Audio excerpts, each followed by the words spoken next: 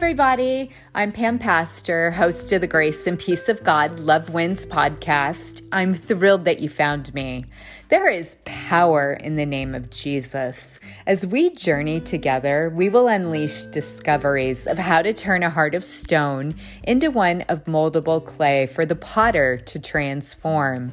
I hope that you'll join me and others each week as we adventure and explore life together.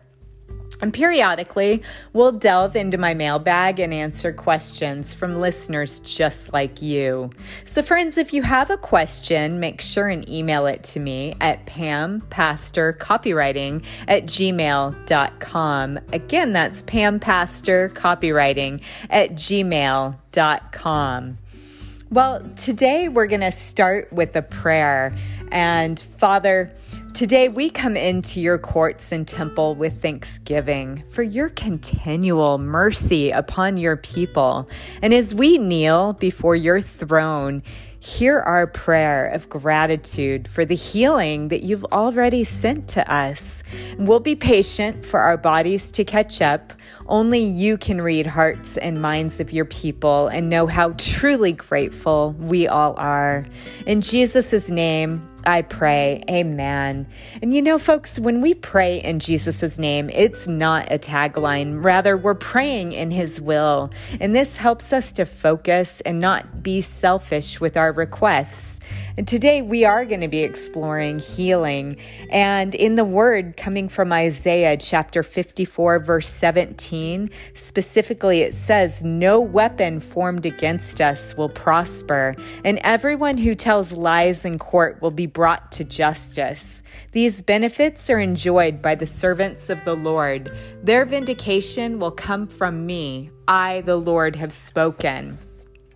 So healing, we all desire and want it, yet it eludes some of us. Not because God is a mean-spirited God, not that he's stubborn and refuses to give it to us. No, it's quite the opposite. It's that the enemy who places all sickness on mankind that's his will.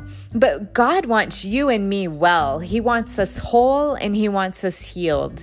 And it's our job and our responsibility to apply the word of God to our lives for our healing. And if God's word says it, I believe it and I stand upon it, and it is true. So we combat the enemy in 3 specific ways for our healing. And really, that even goes beyond our healing. It's combating the enemy. There are 3 ways to do it. First, the word of God. Secondly, by prayer. And third, praising out loud the promises from the word of God.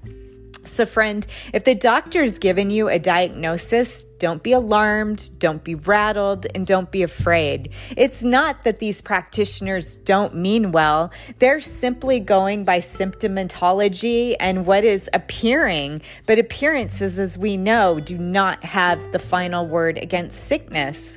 God has already given you and given me the healing. Now it's up for us to make a decision. Will we accept what the enemy wants to give us, or will we make a better choice and accept our free gift of healing from our mighty God?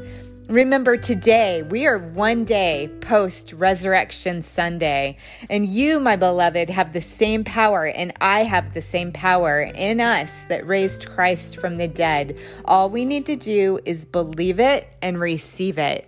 So now what we're going to do, we're going to look at chapter 13 on healing from my book, The Grace and Peace of God Love Wins, and we're going to look at some specific excerpts that I think will really concrete this foundation for us. So being on the healing path affords us many opportunities and blessings if we have eyes to see. And these are times when we're grown and stretched the most. They're sacred times. Our minds are powerful. We choose the outcome if it's in alignment with God's perfect will for our life.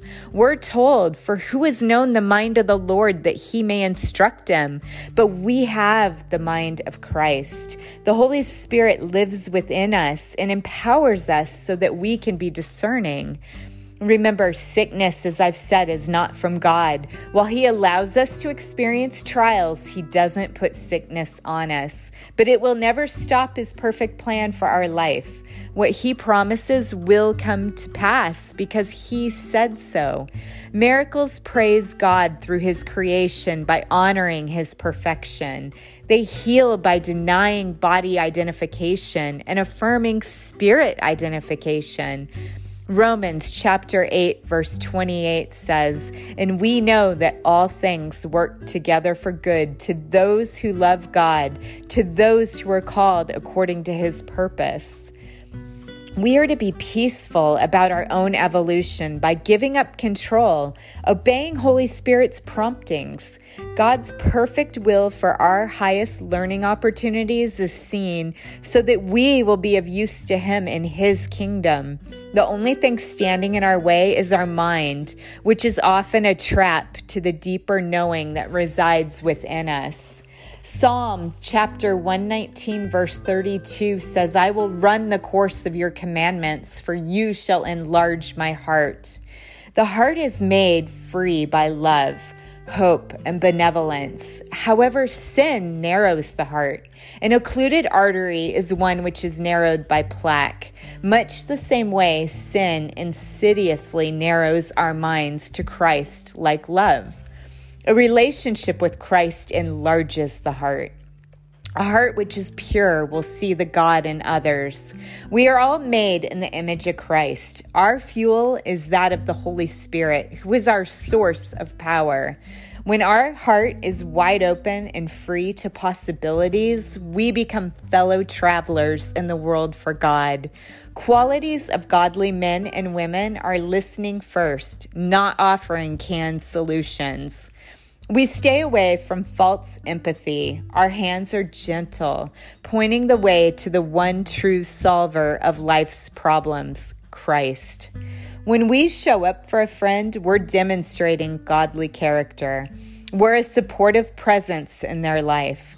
Listening is a virtue. Too much speaking is a vice. If we lack experience to aid in a solution, it is far wiser to pull out the sword for prayer and pray. Being quiet does not mean we're uncaring. It means we care enough to go into contemplation.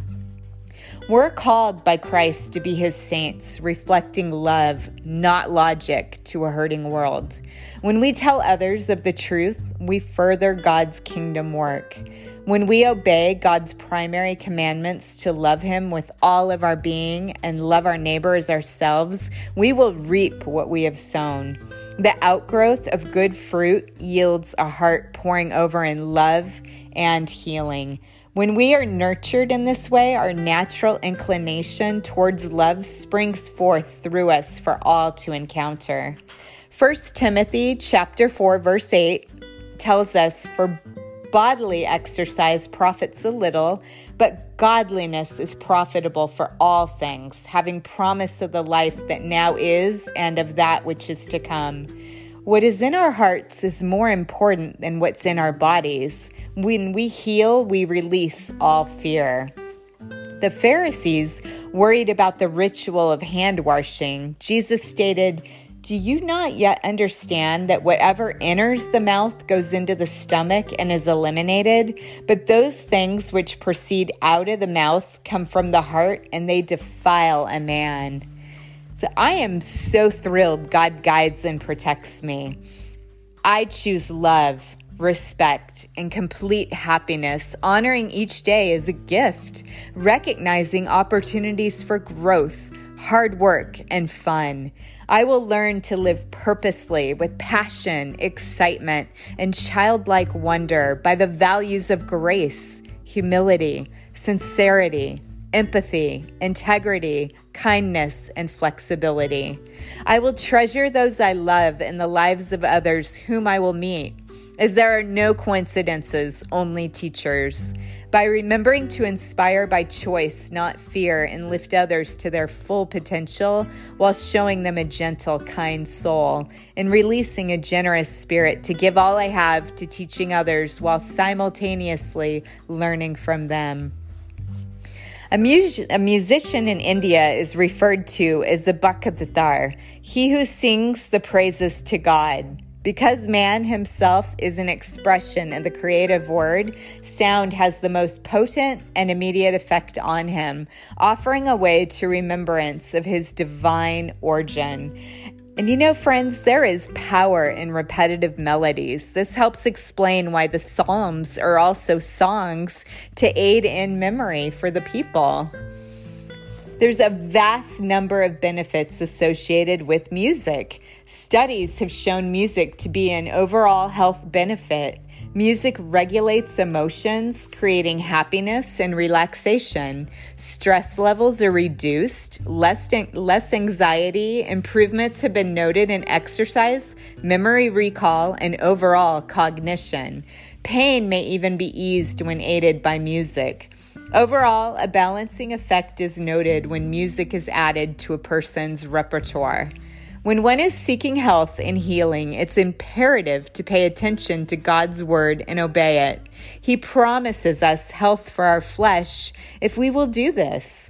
In Proverbs chapter 4, verses 20 through 22, says, "My son, give attention to my words, inclining your ear to my sayings. Do not let them depart from your eyes. Keep them in the midst of your heart, for they are life to those who find them and health to the flesh." When our hearts bubble over with gratitude, we naturally and supernaturally experience healing. Our cellular structure brings all cells to life by balancing them, thus creating cellular homeostasis.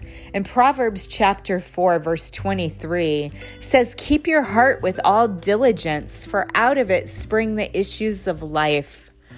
When we guard our tongues by careful speech, we're acting out heart-filled gratitude. We know God is at home on the throne of our heart when we can do this.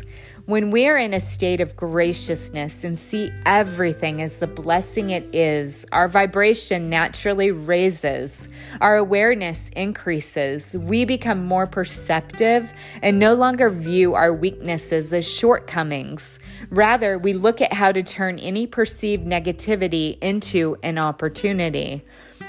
An example of this is when you're interviewing for a job and asked about your strengths and weaknesses.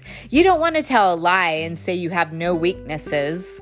Instead, you use one of your strengths to combat the weakness. For example, I'm obsessed about completing all my paperwork on time. It's due on Fridays, and I always strive to have it completed by Wednesdays, so it's out of the way. Animals seem to have a preset mindset for gratitude as well. No matter what occurs, 100% of the time, they're happy, joyful, and thankful when they see us coming in the door. And human relationships now, they're a little bit more challenging, albeit humans reason and have logic. With that said, does logic or reason make one cantankerous then? Is one more accepting and loving when they do not work from reason and logic? Well, truly, dogs are man's best friend. They exhibit loyalty, compassion, gratitude, and overall want to be included in the pack. You can take a trip into the veterinarian, prodding and probing them, and they come up all kisses in the end. When we're dissatisfied with what God has chosen to give us, we figuratively slap him in the face, telling him what he thinks is good is not enough. We assume to know better. It's us saying, I want and deserve more. This attitude stems from greed, which is the opposite of gratitude. Our God knows what is best for our growth. He can use remnants and weave them together for good. Looking for merit in mundane circumstances helps us to be more optimistic, less likely to succumb to depressive tendencies. Imagine that depression, heart disease, or another serious illness runs in your family. It doesn't mean it's your fate. Your life is purposeful and unique. The greatest weapon to fight the power of illness is our thoughts. Our arsenal houses an armory of treasures which the master physician, Jesus, creator of you and me, is able to choose from. He's able to rewire or reconfigure any part of his creation at any time. Our part is to remain vigilant in seeking his will and faithful in obeying his guidance. It's up to us to seek out his help. Now, I know we're not toys, but similar to a toy being sent back to the manufacturer for a perceived defect, we go before the throne of a gracious God who has all the tools to make over our hearts and bodies.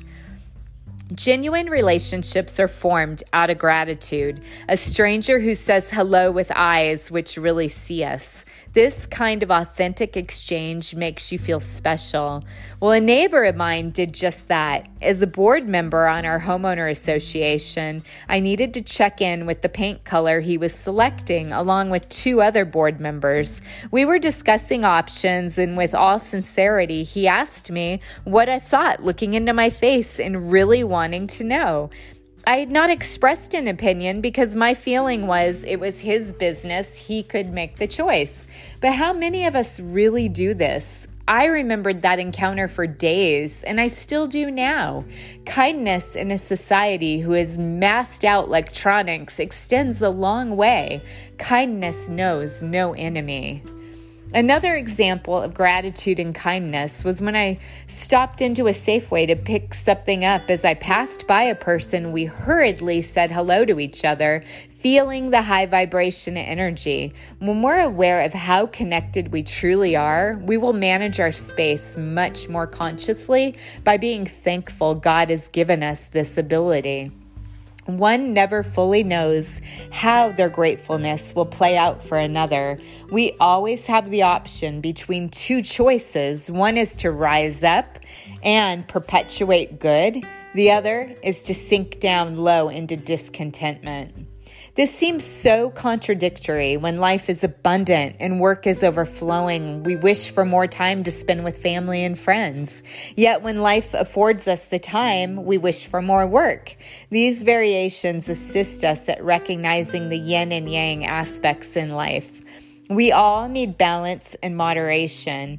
If one was to eat their favorite foods on a regular basis, not only would they get bored of it, they would have nothing to look forward to or be hopeful for in the future. All their anticipation would be lost. Living out of gratitude gives us permission to claim we are healed and accept we have been made whole. When one looks at the characters in the Bible, do any of them stand out for their witness? Of course, many do. However, one notable testimony is that of Saul of Tarsus. His testimony comes after God afflicts him, converts him, and heals him, renaming him the Apostle Paul.